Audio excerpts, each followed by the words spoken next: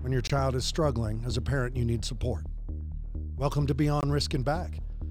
I'm at the 46th Annual Psychotherapy Associates Winter Symposium. This is in Colorado Springs, and once again, I get my hands on the experts.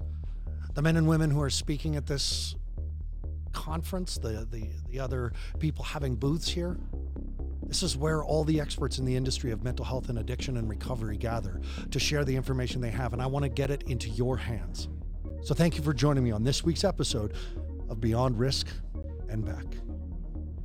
When you have a kid who's struggling and you start to get support, one of the things that is discovered by the parent who has a kid that's struggling is that the struggle that the parents have been going through actually has names.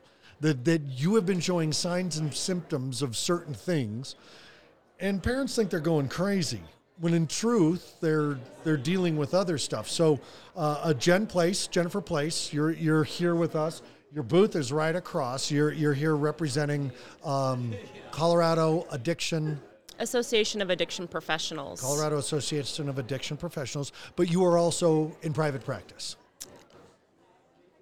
Yes. Where? Denver. Okay. And who do you work with personally? Typically individuals who are struggling with substance use disorders, adults specifically. Okay. So now we're talking to parents on my show. These are parents. Right. They got kids who are struggling, and you had told my staff you wanted to talk about parent burnout.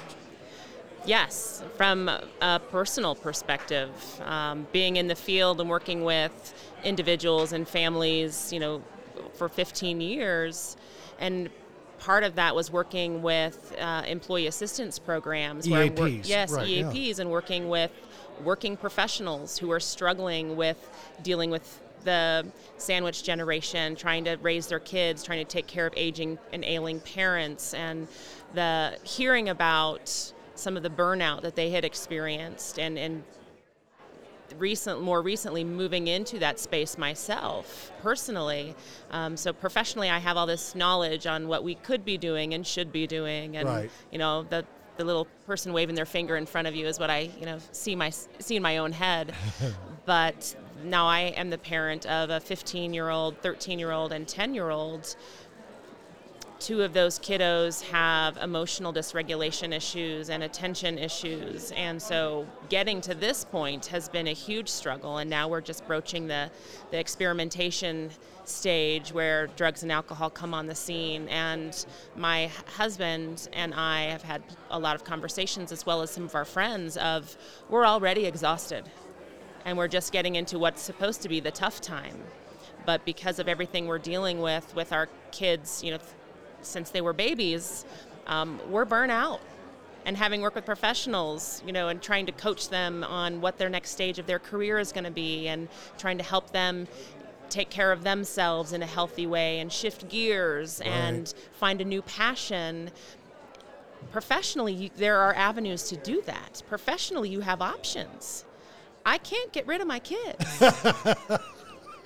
I guess legally I probably could, but no parent is going to go there. But Right. Something I've really grappled with is that people don't talk about this. We talk as professionals, we talk about burnout all the time.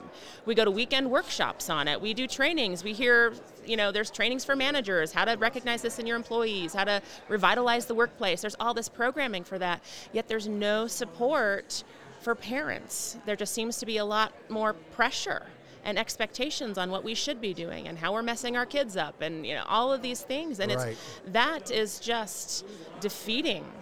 And so personally, I find myself kind of at this precipice of what do we do, and how do I still try and be there enough in the way that my kids need me to show up and be authentic in that in any way possible. One of the, when I was dealing with this with a group of parents that I was working with that just kept saying, I'm just so burnt out, I'm and I feel guilty that I'm burned out because my child needs me worse now than ever. And this is when kids are already in a facility with us and their kids are burnt out. And I went online to start looking up, like, what is there? What are the 10 steps and everything?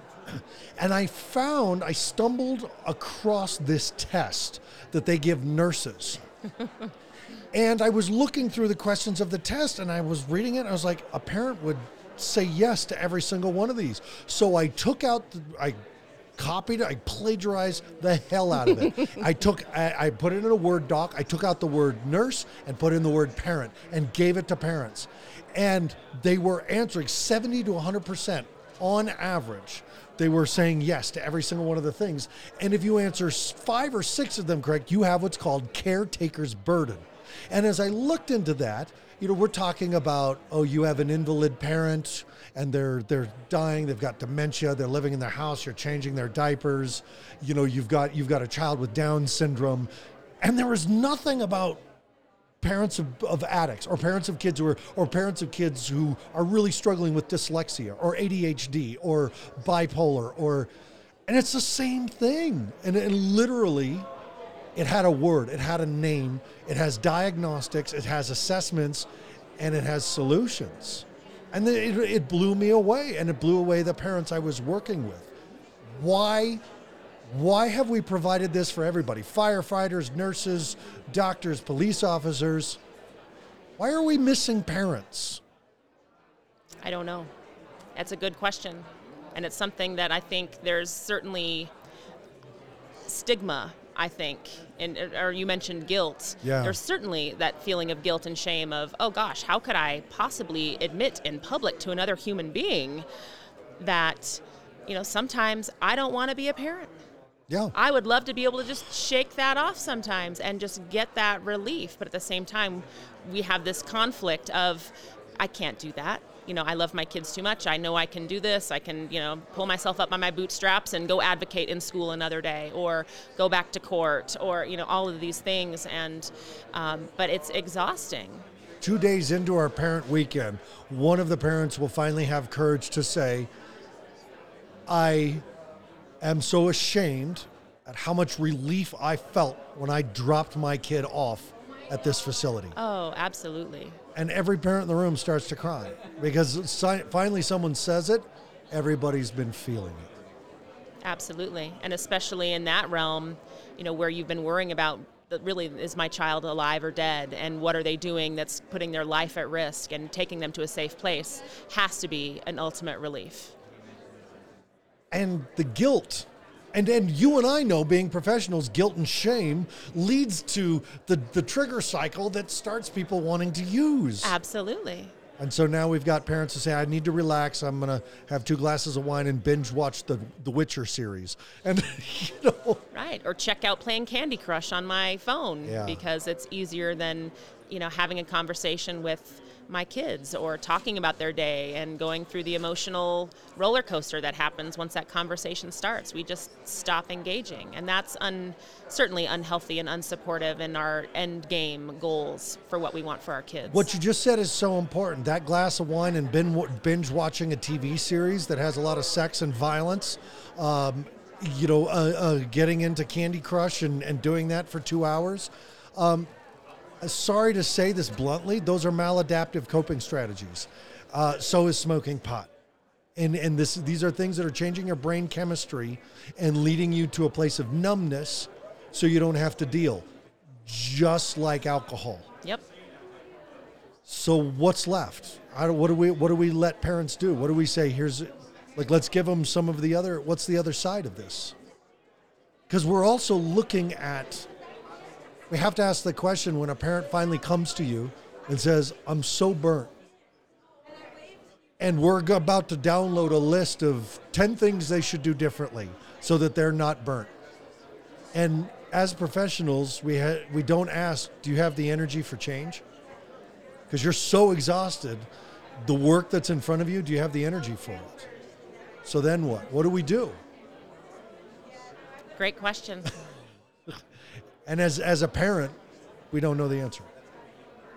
But we're expected to. And we feel guilty for not knowing the answer. Right.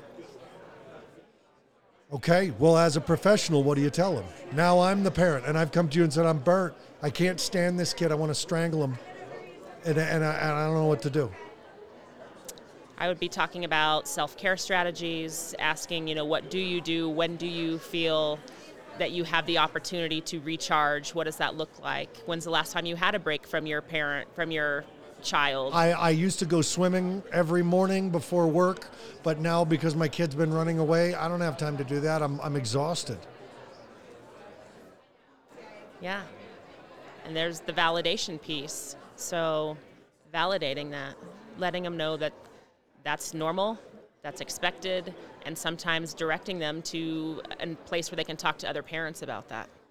So right out of the gate, the 3 strategies that you've given is self-care, validating my current experience, and then connecting me with support. Yep. That's intense. I mean, that's huge. Yeah.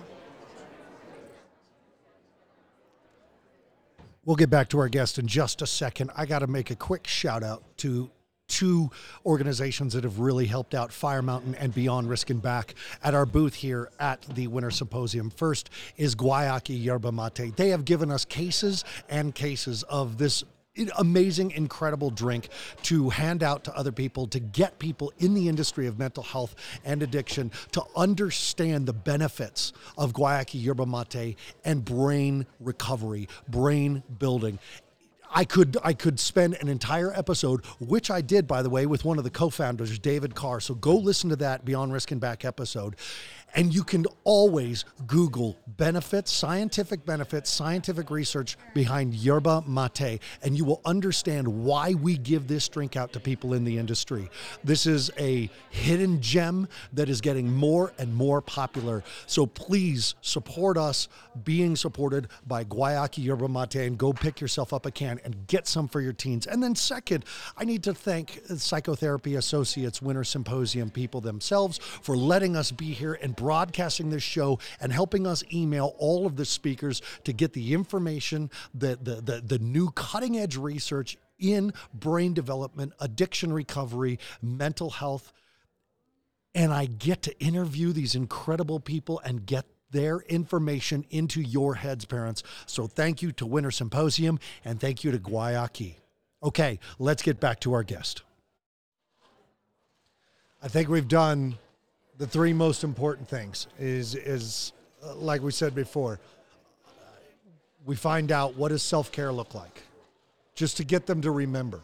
Well, I used to, and we hear that. I used to love to Do whatever. yeah, swim, Yes. draw, exercise, ride my bike, go to yoga. I can't do it now. I don't have time. We validate that. Yep. We say, I expect not. And then the next thing is we start saying there's a support program here you could go to. There's a Facebook page, things like this. Yeah. So then let's just ask, what next? Well, I think through those journeys and perhaps maybe taking a deeper look at your own experience with that process, when we were talking, the word surrender came to mind.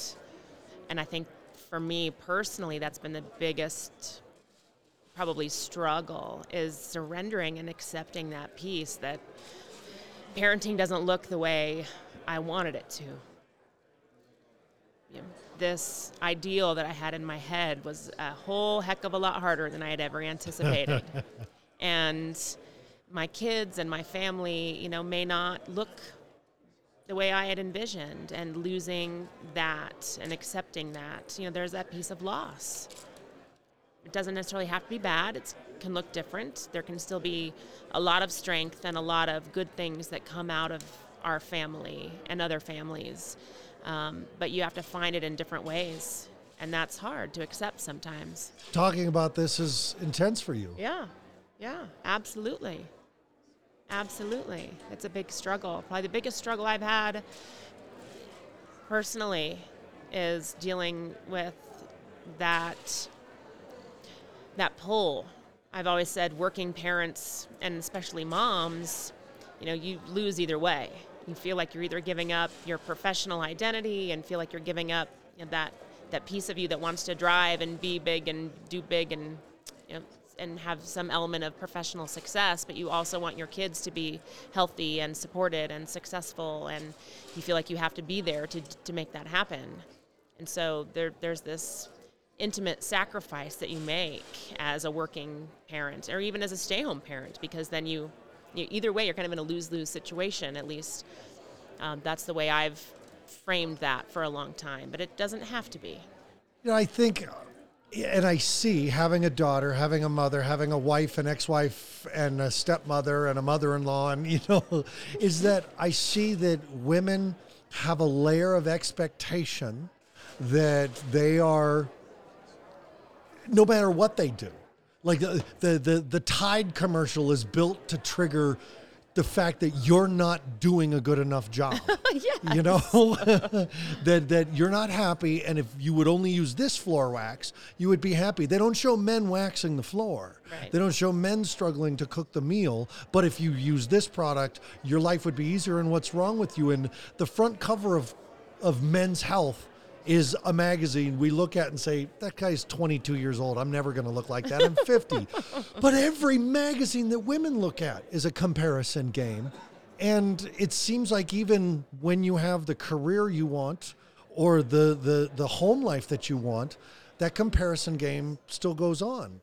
Absolutely. And that probably contributes in some ways to that sense of I can't reach this ideal at work. I can't reach this with my family. I'm struggling in all these ways. And so I'm imperfect and kind of reach this, I think it pushes into that burnout zone of, even learned helplessness. No matter what I do, I'm screwing something up. I'm, hurting my kids in some way or hurting my family in some way. And so why do anything? And that is certainly that is like one of the key statements of depression right there. It's like, no matter what I do, it's not enough. And so therefore, why? Right. And then if your marriage starts to struggle, then all of a sudden you're collecting evidence. Absolutely. And that's difficult. So I don't have any magic answers for that other than looking again at support and bringing forth that conversation and being willing to talk about that as parents, that we're doing the best we can, perhaps, and sometimes we need extra support and we need extra tools and we need to get our kids looped into additional services that we can't provide. Even if we are at our best selves, we can't be everything, and we want to be. But we can't. We can't. And this normal is a setting on a dryer, and that's the best normal ever is. But how I'll ask, because I think the man brain, the masculine side of us, the masculine side of our brain, when we can't do that piece, we either get hyper competitive or we just shut it off and walk away. My version of dealing with criticism is to walk away from it. I see a feminine version of dealing with criticism is to shrink in the face of it. Like it's like a spiritual collapse. And when that criticism becomes internalized or self-criticism, there's no way to shrink away from it. And you're just in a spin cycle. And so how do you coach someone? How do you coach a mom who's feeling like I could have been that in the business, but then my family would have suffered. I could have been in the family and had it this, but then my business would have suffered. So that's a no-win. And now both are suffering. I'm a failure. How do you get that mom into the support system that says, hey, welcome to momhood, and we get it, because we're all in it, and here's how you give perfection the middle finger. And what else do you do? How do you do that? How do you personally jump out of the spin cycle? I have a great group of friends where we can talk about this, and we're all very open with our struggles and the imperfections and the pressures, and that has been the biggest tool that I've been able to lean on throughout this process. Including, close friends that I've had for years. I have two great sisters who are moms and in the middle of this as well. They're a little bit further ahead because their kids are older, and so they're an inspiration to me because they've all survived it. And, I see them working hard, and I have faith that I'm going to get through this. And I can do that with my own mental health. So that kind of having those inspirational folks in your life, as well as those who are in the trenches with you, has been the biggest help for me. But the more I talk with women about this, the more I find out that there's a lot of women out there who don't have that kind of support. Yeah.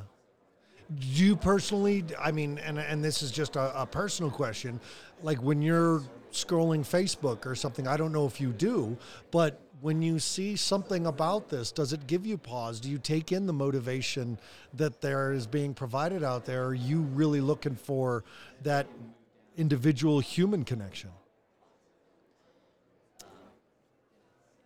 Do you know what I mean? No. I'm asking if it's effective to hear inspirational things or see inspirational things about what you're going through, or do you have to physically get up and get out and be with people? Both. Okay. Both work for me. Okay. So I do like to read uplifting, inspirational, grounding kinds of things. And that could be a meme that's inspiring. It could be a really funny story. So finding ways to do that and find that online. I'm not online very much. Okay. But I do find more of that from my friends. So we all have these interesting, funny, and not so funny stories involving our children and the struggles, and but in some way we find that we can laugh and cry together, and that's whether we're on the phone or in a Facebook group or we're in person. That's the most helpful for me. Jennifer, if a mom is listening to this and she just needs to reach out and touch someone, do you have an email address you can give them? Just if they don't feel like they have a place to go, they can just say hey? Sure, and actually I'll give you a cell phone number. It's probably the best way to reach me. Someone could call or text. It's 303-656-7347. And you said right now your caseload is small. You're keeping it that way. Yes. So right now you're not bringing on new clients. Right, but Which is just going to make all the listeners want to be with you right now. Well, I'm not wearing a professional hat when it comes to what I'm struggling with personally. So I keep that to what I have that objectivity around, which is more substance use treatment and working again with adults. Right. And the parents who are struggling, I refer to a lot of colleagues of mine who are in that space where they can be the type of support that they need, and I would be more of a peer in that struggle. So, Jennifer, I think you really, you were very vulnerable and transparent and honest with this conversation, and I think beyond any academia or professionalism, you touched with what you were talking about. So thanks for that. Thanks for that willingness. That's huge. Thank you for the space. Of course. My pleasure. Thanks for being on the show. This has been another episode of Beyond Risk and Back. Thank you so much for joining me, parents. Please remember to give us a listen, a like, a subscribe, and share us with your friends, other parents who need the support. I have a few people I'd like to thank. First is Fraser PR. I'd also like to thank Your Cause Consulting. And I need to give a shout out to Deepen Productions. As always, thank you to Mental Health News Radio for hosting this show. And I'd like to thank Guayaki. Guayaki has sponsored our booth here at the Winter Symposium.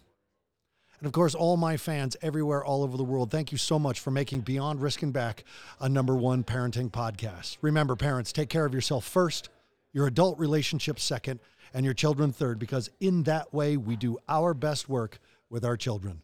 I'll see you next week.